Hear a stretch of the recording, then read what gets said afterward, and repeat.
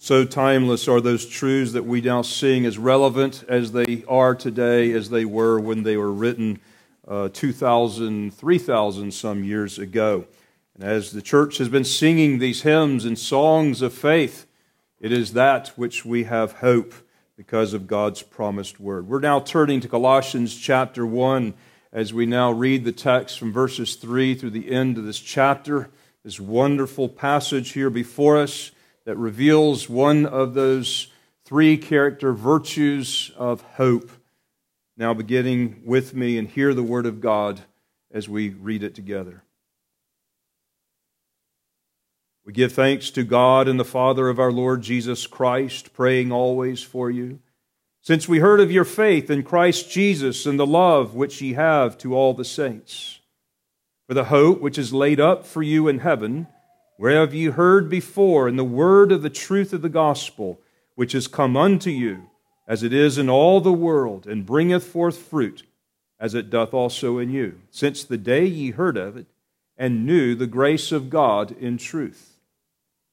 As ye also learned of Epaphras, our dear fellow servant, who is for you a faithful minister of Christ, who also declared unto us your love in the Spirit.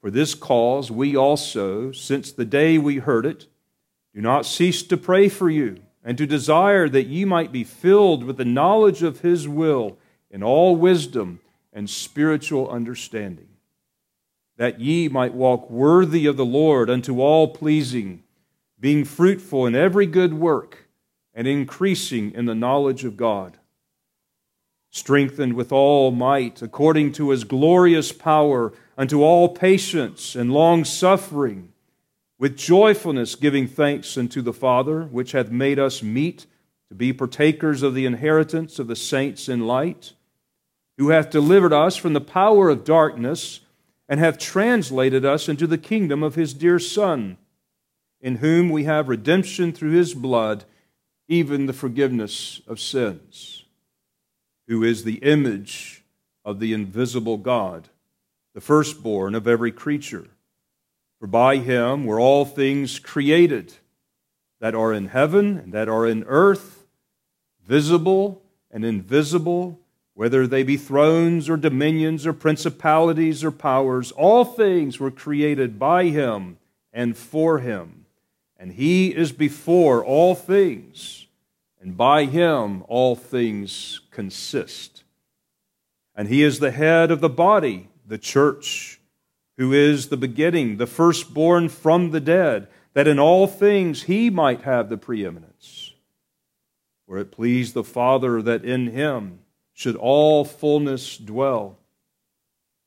And having made peace through the blood of His cross, by Him to reconcile all things unto Himself, by Him, I say, whether they be things in earth or things in heaven. And you, who were sometime alienated and enemies in your mind by wicked works, yet now hath He reconciled in the body of His flesh through death, to present you holy and unblameable and unreprovable in His sight. If ye continue in the faith, grounded and settled, and be not moved away from the hope of the gospel which ye have heard, and which was preached to every creature which is under heaven, whereof I, Paul, am made a minister, who now rejoice in my sufferings for you, and fill up that which is behind of the afflictions of Christ in my flesh, for His body's sake, which is the church, whereof I am made a minister according to the dispensation of God, which is given to me for you to fulfill the word of God, even the mystery which hath been hid from the ages and from generations, but now is made manifest to His saints, to whom God would make known what is the riches of the glory of this mystery among the Gentiles, which is Christ in you, the hope of glory, whom we preach, warning every man and teaching every man in all wisdom, that we may present every man perfect in Christ Jesus, whereunto I also labor, striving according to His working, which worketh in me mightily. Our gracious Father, we ask that you would attend the reading and now the preaching of the Word of God with your Spirit, that you would send him in power. For it is not by might or by power, but by my Spirit, saith the Lord of hosts. So send him in the fullness of his divine power to rest upon us and apply this, the message of the gospel, to our lives, that we would not be moved away from the hope of the gospel. Grant us, O Lord, a fullness of glorious vision of what you have set before us, that we would not shrink back, but rather we would increase this day in the hope set before us and the hope that is in us. Grant, O Lord, the Spirit of God to work in the applications of our own heart, encouraging us in the applications as the future is now bringing forth into the very present experience, and as we labor and strive all the more like the Apostle Paul, so that we would fill up that which remains of the sufferings of Christ. The glory of God would go out through all of the earth as the waters do cover the sea. And so we pray that you would be glorified in this time together as we hear from you from your throne. In Jesus' name, amen. You may be seated. As we look around us today, and perhaps maybe more than any other time in our lives, people are longing for hope. We are in a stage of this coronavirus pandemic which is escalating and growing in our land, and people have been already sequestered for a couple of weeks already, and there may be many more weeks before this whole thing blows over. The economy is suffering major blows. People are losing their jobs and are out of work. Suicide rates are now increasing. Depression and overdosing is now at a rapid rate. And what people need in the world is hope.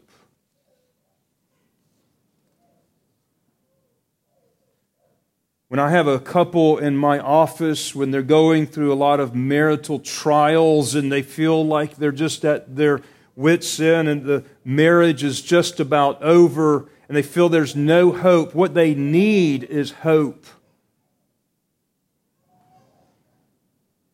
And the Apostle Paul, under the inspiration of the Scripture, wrote in the 15th chapter of Romans, "For whatsoever things were written aforetime were written for our learning, that through patience and the comfort of the Scriptures we might have hope." Hope is one of those three Christian virtues which the Bible gives a very special emphasis to, along with love and faith. These three abide. You will find these three clustered together in several places in the New Testament, and we find them even here in the 4th and 5th verses of our passage this morning as we see this faith, then love, and now hope, which Paul will now expand upon. But what is hope? For some, in many of the way that the world looks at it, hope is just a wish, a mere potential of something that could be, but not necessarily as certain. Something they desire in the future that they want to come true. They wish for it to come true. For others, it's an attitude, a feeling of optimism, if you will. In the Greek mind, in the time that Paul ministered in the first century, it was something different. As Plato would express, hope and expectations are man's projections upon his future. Man takes control of his future and acts on the basis of his present. That would be what Plato would say. And that controlled a lot of the Greek thinking of the time. But biblical hope was much different than all of these. In the Old Testament, there was no neutral concept of expectation. An expectation was either good or it was bad. And therefore it was either hope or it was fear. But the life of the righteous is grounded in hope. Hope for the Jews was always what God was doing. And there was a trustful hope in God that freed them from anxiety. And the more you hope in this biblical sense, the less you worry about what's going on around you. It gives you a longer framework for which you think about life. The Apostle Paul, who penned these words of hope in the text before us, had this Old Testament view of hope, had this biblical hope. The Apostle Paul grew up in a Jewish home that was well acquainted with the Torah, the first 5 books of our Bible: Genesis, Exodus, Leviticus, Numbers, Deuteronomy. He was well catechized in their meaning, their understanding. We find later he would quote in voluminous ways from the Torah and from the Psalms and from prophecies like Isaiah that we read this morning. Paul knew well the reality of God's good paradise in which He created in Genesis 1 and 2, in which He put man in the garden to walk with God in the cool of the day and to fellowship and commune with God. But Paul knew really well, too, the reality that man disobeyed God and rebelled against Him, and God throws him out because of that disobedience. Paul knew well the historical narratives when the Hebrews went down into Egypt and replaying the story in this historical symbol that after 400 years of in bondage to a foreign land and a foreign people, that God brings them out and delivers them with a power that is supernatural, that God comes down and shows Himself mighty in the presence of His people to deliver them and usher them into the promised land. Paul knew well the passages of Deuteronomy which would exhort people to worship the only one true God who would restore paradise to them, which they had been removed. But he also knew too well that in Deuteronomy explicitly stated in the law that Israel would turn away again to idolatry and immorality. And God would then take them out of the promised land into an exile. But after that, there would be a great restoration that would be coming. And Paul knew the history of his people well. And all these things happened like the Scripture had said that they were going to happen. And as Paul was growing up as a child, this great expectation of the restoration that was always hoped for which Israel was still awaiting, was current and prominent in this young boy as he grew up and became a zealot for this in his lifetime. Paul had remembered and read over and over in his childhood and through his days of the 2 great times when God's glory would come down upon the tabernacle and be poured out upon there, where God's Shekinah glory would come down and dwell among His people. And then again when the temple was consecrated, where God's glory a second time would come down and the glory light would then be present. This eternal God would be present with His earthly people. And he also knew that God had said He was going to do this again. But for Israel, that had not yet happened. And so they looked for it. They longed for it. And they hoped for it with certainty. Paul knew full well those prophecies of Isaiah of this restoration where God promised that He would come down in this great cosmic change that He would change this world and bring in a new heavens and a new earth, where heaven and earth would come and merge together like that garden paradise from which we had been cast out. As we read from Isaiah 65 earlier in the service, as Paul had known very well of the Jeremiah 31 prophecy of the new covenant that God would come and establish with His people. As Paul would reflect often on those passages in Ezekiel where it was prophesied that there would be a cleansing of His people and a restoration of His people. He had been catechized on passages like Habakkuk 2, when it says, "For the earth shall be filled with the glory of the Lord as the waters cover the sea," and which all of those psalms were replete with the theme. Israel had hope.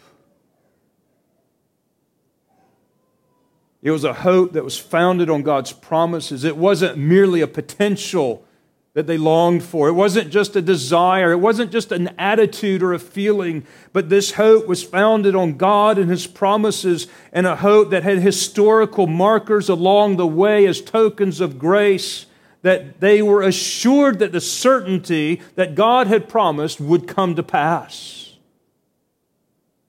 And so they waited patiently, and they endured with perseverance, with hope. But for Paul, he lived in a very exciting time in the history of Israel, because he also knew very well those prophecies of Daniel. When Daniel spoke of God's Messiah coming with a fair amount of exactness, that even we find that the wise men from the east were looking for a star, and we know that Daniel was among the sages in Babylon, and they were learning of the things that God had prophesied through Daniel. The sages were looking for it, and their timing was very good. But Paul had read and knew of these 70 years when the Babylonian exile was prophesied would be stretched to 70 times 7, and we have the echoes of this great jubilee in Scripture, where finally there would be dealt with all of those debts that had brought them into exile would be dealt with, and all of the sins would be forgiven. And this was the great jubilee that was prophesied. And the Apostle Paul had a sense that he was growing up in the very time that this would happen in his lifetime.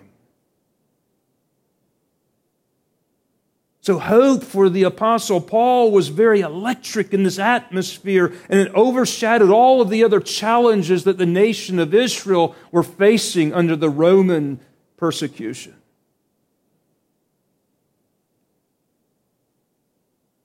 As far as the Jews were concerned, yes, they had been delivered in one sense from that Babylonian exile after 70 years, but they were still living under a foreign dominion, under the oppression of the enemies.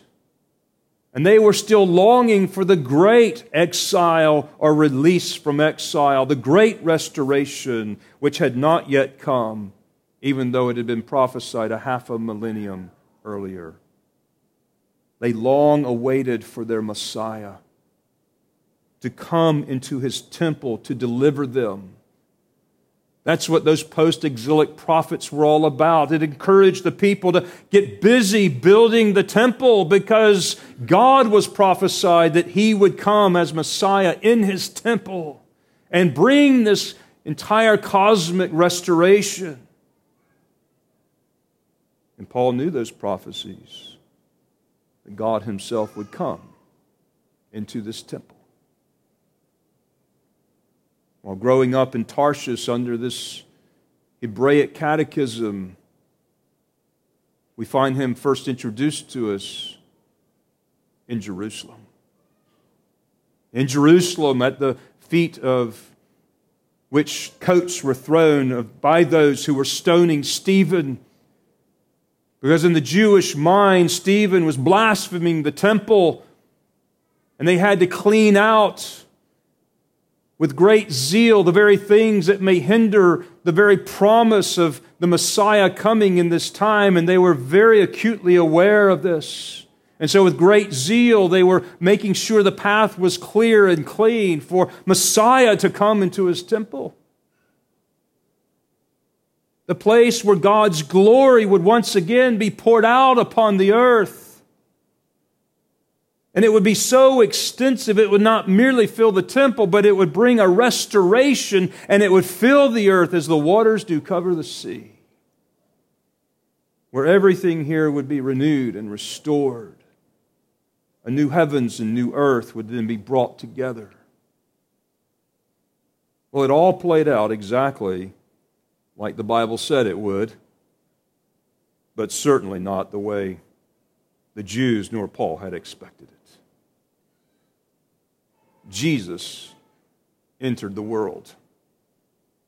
And it says, and the Word was God, and the Word came down and tabernacled among us. And the glory of God once again came down into His temple in Jesus. That's not what they were looking for. The one thing that would be least expected of the Jews, of their Messiah, would be one that would be taken by Romans and crucified upon the cross. A crucified Messiah? This Messiah rose again on the third day according to the Scriptures. By the way, as we read of the gospel that Christ came and He was crucified according to the Scriptures, and He died and was buried, and He rose again according to the Scriptures, were the Old Testament Scriptures of which Paul was referring to.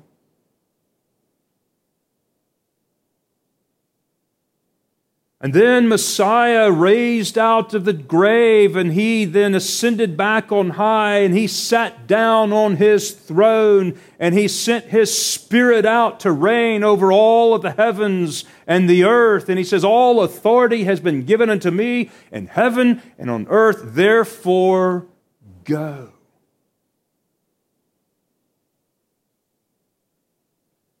Now, this is not the way Paul, a very devout Jew, had thought about it.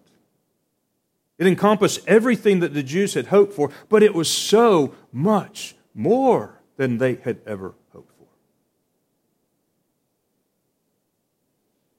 All the rebellion and sin that cast out our first parents from paradise, that brought Israel into exile, had now been dealt with in Jesus. No more exile. Ever again. No more playing out of the old story that would reveal these things. The new covenant had been inaugurated. There was freedom at last from all of the enemies that had plagued and oppressed God's people. God had come down and begun the process of the new heavens and earth that Isaiah had prophesied about so long ago. In Christ, we are a new creation. Behold, all of the old things of the former life have been passed away. They are gone. We are new creatures, a new creation in Christ. The image of God, which was marred in the fall, is now restored and being restored as God's people united to Christ are putting off the old man and putting on the new. The resurrected Jesus has now broken the dark forces that had held this world in its power. And now all authority has been given to Him to continue to go out and reign until all of the enemies have been brought underneath His feet. And He's doing that through His church. Jesus has empowered His church with the original dominion mandate to be fruitful and multiply. That's what the Great Commission was about. Be fruitful and multiply. Go make disciples of all of the nations, teaching them whatsoever things I have commanded, baptizing them in the name of the Father and of the Son and of the Holy Spirit. That is the be fruitful and multiply mandate of taking dominion over this earth so God's glory will go throughout all of the world. That is a hope that is being fulfilled this day. This connecting point, this convergence of heaven and earth that Isaiah prophesied about, that the Jews longed for and hoped for, this garden paradise which was pictured in symbol and type in the tabernacle, and then subsequently in the permanent form of the tabernacle, the temple. And the tabernacle is where God came down to dwell with His people here upon the earth, and that permanent form in the temple was built at the very pinnacle of the high point of Israel's world domination and power under David, and then it was built by Solomon in a time of peace. And because of that, Jerusalem itself took on the particular characteristics because it was the place in which the temple dwelt. It was the permanent city. And so it was like the temple expanded or extended to the Jerusalem, and we are to pray then for the peace of Jerusalem. And we talk about the Jerusalem that is above, the mother of us all, that the Scriptures say. Paul is using all of these terminology and all of this thing. He's just bringing that right into the verbiage of everything that he is expressing that the church is. The temple is the place where God's glory abided with His people here upon the earth. It is the place where eternal God, the eternity, meets with this finite space and time in this mystical way. This was God's space. The temple was God's space. And the Sabbath was God's time. And God's people were invited to experience and foretaste that promised reality that would one day be theirs. When Jesus arrives on the scene, He enters the temple, and God's glory comes. Verse 15 of our text before us says that Jesus is the image of the invisible God. That's what people do with their temples. They place the images of their gods in their temples. Downtown Nashville, we have a one-to-one replica of the pagan Greek Parthenon. It was a pagan Greek temple. In the midst of the Parthenon is this replica of the goddess Athena. This is the image of the god. And that's what pagans would do. They would take the image and put the image of their god in the temple. But putting an image of God in pagan temples was really mimicking what God did when He put the Ark of the Covenant with the 10 Commandments in the Holy of Holies and put the atoning lid, the golden atoning lid, over the top of it, which was the image of Christ. And all of this would be fulfilled when Jesus stood in the temple and He declared of the physical temple of stones, He says, "This temple will be torn down and I will raise it up in 3 days." This is just a shadow. The reality of the heaven space, the God space, with humanity has now come. And the glory of the Shekinah glory of God has descended. And He's saying, you're looking at it. That's why they mocked Him and balked at that thought. But He was referring to the temple of His body. And when He died upon the cross, we know that at the time He died, the veil was rent in two. And we know from Hebrews that that veil was the flesh of Christ, so that through the very flesh of Christ crucified, we have entrance into the Holy of Holies. No longer is there a shroud between the two, but in Christ the Shekinah glory goes. And we come this day into the very presence of the Shekinah glory of God.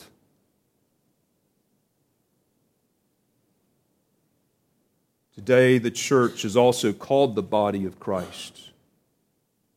And it is united inseparably from His corporal body, which is sitting at the right hand of God. This is such a mystery that's what Paul speaks of it here in Ephesians. This is a mystery, but now revealed to you. This union of the two is what makes up the temple of God today, where God meets with His temple, where God's space and God time come together here upon the earth, where heaven comes down and meets in Jesus with His people, inseparably united with Christ. Notice there in verse 23 and 24, if ye continue in the faith, grounded and settled, and be not moved away from the hope of the gospel which ye heard, and which was preached to every creature which is under heaven, whereof I, Paul, am made a minister, who now rejoice in my sufferings for you, and fill up that which is lacking, which is behind, which still has to be filled up, of the afflictions, of the sufferings of Christ, in my flesh, Paul says, for His body's sake, which is the church.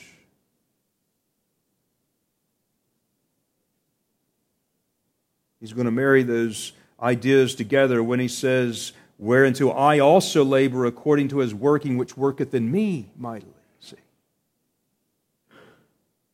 The reality of Christ united to His church, where God's glory dwelt, is what drove the Apostle Paul onward with the same kind of zeal he had as a zealot, but now interpreted in the light of Jesus Christ. He then protects the temple. He is fighting for it with the gospel power of the Spirit of God. This is what drove him on. This is why he suffered in his life. This is why he rejoiced to suffer for this cause. And boy, did he suffer. But never without hope. It was this hope that drove him onward. When God's people were gathered on the Lord's day, God time, and we are assembled around the sacrament of the Lord's Supper, the image of God in His temple. Know that we are in God's space, and God is among us. And we have a foretaste of the new heavens and the new earth. And this is where the future is projected back into our present. Our hope is quite opposite of the Greek mindset, which projects into the future. Our future is projected back into the present. And here is where our hope is restored. Here is where our hope is strengthened. Here is where we have a foretaste of that which is to be fulfilled and consummated, is tasted of.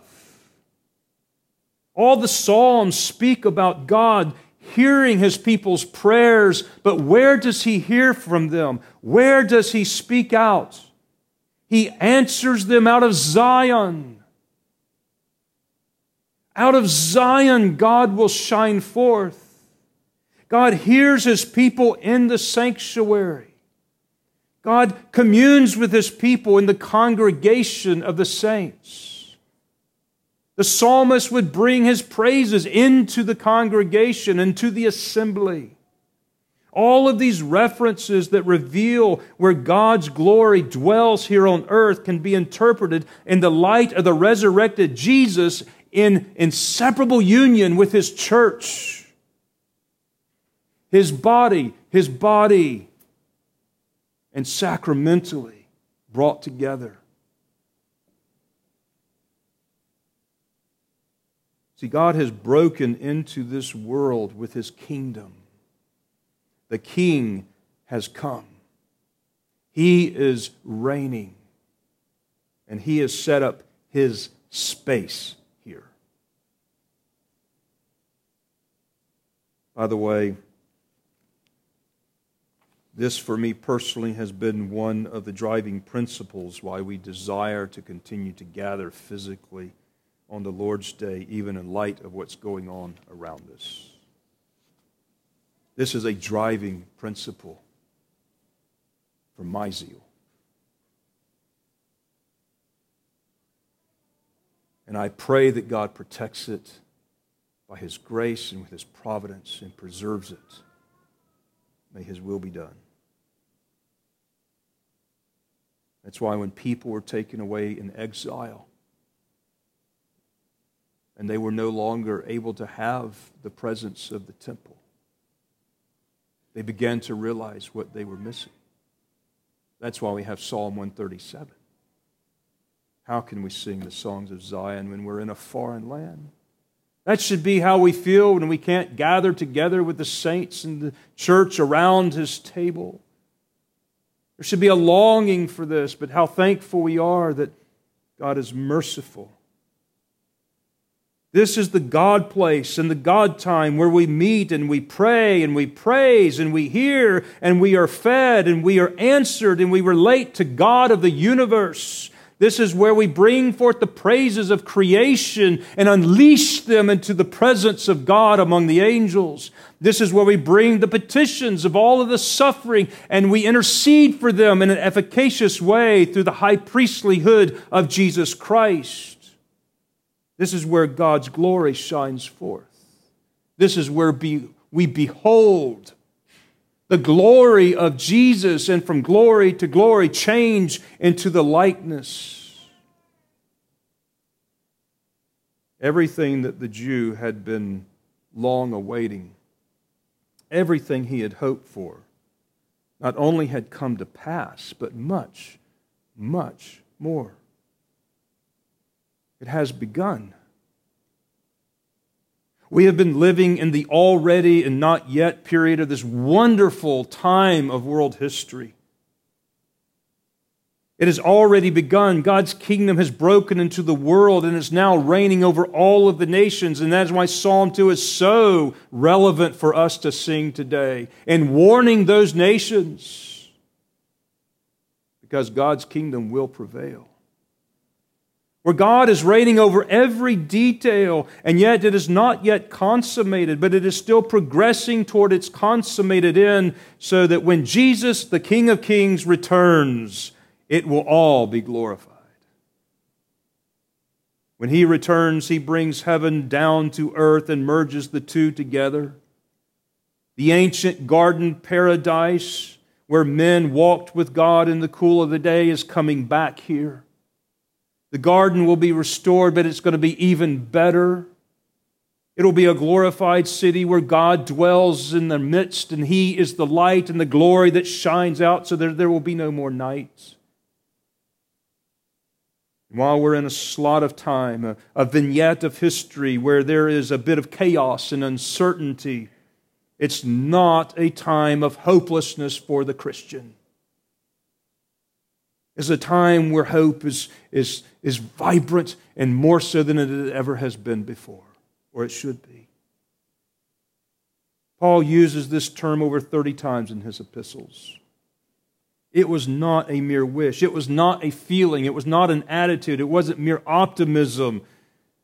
It was a certainty of the future with a positive, glorious outcome, which he lived in the light of and brought it into his present experience that fueled his zeal even in the face of the harshest times of life, so that you and I can taste of it. Hope is that settled, unwavering confidence that this God will never leave us nor forsake us. But will always have more in store than we can possibly ask or think. It will be better than anything you can imagine. It is worth living for and dying for and giving for and suffering for. And a greater hope we should have than any of those saints of the Old Testament. Our hope, our expectation of the future is not merely based on what God had promised will come about and show tokens of those graces along the way, but our hope is based on historical facts which has already transpired in Jesus Christ. In His death and His resurrection, and what has happened now in history gives me the basis for what will happen in the future with all the certainty. The place where He says what's before us is a seal of that promise and not just a sign. God has taken hold of this world in a new way through the life and the death and the resurrection of Jesus Christ. And Paul says in verse 26, even the mystery which hath been hid from ages, from generations, but now is manifest to His saints, to whom God would make known what is the riches of His glory of this mystery among the Gentiles, which is Christ in you, the hope of glory. The hope is based upon the entire mystery of Jesus Christ coming in the flesh. Great is the mystery of godliness that God manifested in the flesh. Dying a propitiatory death, being raised from the dead and united to His people by the Holy Spirit. And the new creation has, in fact, already begun. The image of God is being restored and continuing to being restored in His people upon the earth. God dwells with us here upon the earth and is inseparably united with His people. This mystery was not merely for the Jews. They're thankful. It went out through all of the Gentile worlds and the nations. It has now been revealed that this is the plan of God from the beginning. And He has brought it to pass according to the Scriptures. What God desires to do in all of this is to make known the glory of this mystery among the Gentiles so that the whole world will be filled with the knowledge of the glory of God as the waters do cover the seas. Comprehensive, exhaustive, encompassing glory. And that hope of glory is Christ in you. And what he means here is that your expectation as a Christian of this future glory brought into complete consummation is contained and maintained and is made sure and certain in this fact that Christ is in you. Now here he is not speaking about Christ united to the individual Christian, though that is certainly a part of it, and other passages of Scripture do speak of that important truth. But here he is speaking about Christ in His temple, Christ and His body, Christ and His church. He is speaking about the glory of God being manifest in Christ, in you, His body, in the church. Christ inseparably united to the church here and now. That is the hope of glory. It provides the basis for the certain expectation of our future inheritance, that which is projected back into our experience today as we now take of the Lord's Supper. This Christian hope is fixed upon God, not what we read in the headlines. It embraces three elements that we have to maintain all at the same time: an expectation of the future according to His Word, a trust in God, and a patience of waiting. Patience. That's where we don't do so well. Patience. Quiet patience. We wait patiently. By the Spirit of God and His grace we persevere, knowing God will bring it to pass exactly like He said it would, but it'll be more glorious than you can ever imagine. And that's just the way it always works. Beyond what you can ask or think is how he puts it. So what does that mean for us today in the context in which we're living? This virtue that is associated with love and faith and hope. These three abide. What did this mean for the Apostle Paul? Well, it meant he was willing to suffer greatly for it. For now I rejoice in my sufferings for you and fill up that which is behind of the afflictions for Christ, for His body's sake, which is the church, that's you. That's what the Apostle Paul was willing to do. So following Paul's example, which was really following Christ's example, let us too be willing to love our neighbor and to trust God and to suffer for this great hope. Let us press on in the work of the kingdom and let us give ourselves to the work and the sufferings that still remain and that need to be filled up until Christ returns and wipes away every tear and dries every eye. The work of the kingdom for us today is to be about living our lives in sacrificial love, and trusting God firmly, and hoping in His plan and promises certainly. And this will have a lasting effect. Your good works that God has already foreordained and you are to faithfully walk in them, they will have a lasting effect all the way into the new heavens and the new earth. They're a part of it. As the Scripture says, that after they have been tried with fire, and some will be burned up as wood, hay, and stubble, but others will abide. Revelation says that for those that come into the new heavens, and their works follow after them. And this is what the world needs today. They need hope. And you have it in you. Right here with us today, the hope that overshadows all of the earthly problems, because God's people and His kingdom will not be defeated. Greater is He that is in you than he that is in the world. And Christ will build His church, and the gates of hell will not prevail against it. The hope of glory is Christ in us. Love, faith, hope. These three still abide. These are the Christian virtues that the world needs, in which we should be growing in. So may Christ be glorified in these dire and uncertain times to bring His people hope, so that they can take the hope to the world who longs for it but does not yet know it.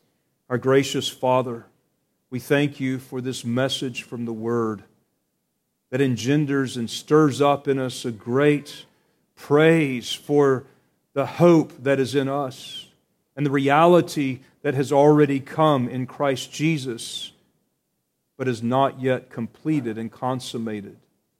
We are thankful that you have desired for us to live in this time of history, in this place of history. We're thankful that even as this pandemic breaks out all around us, that You've given us hope that far surpasses the concerns and worries and fears about it, because Your kingdom will endure and it will far outweigh it, far outlast it.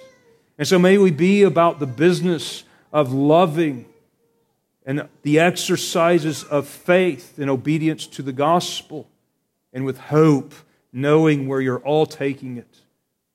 And grant, O Lord, we pray, that You would encourage our hearts today, that as our hope increases, our worries and anxiety will be lessened.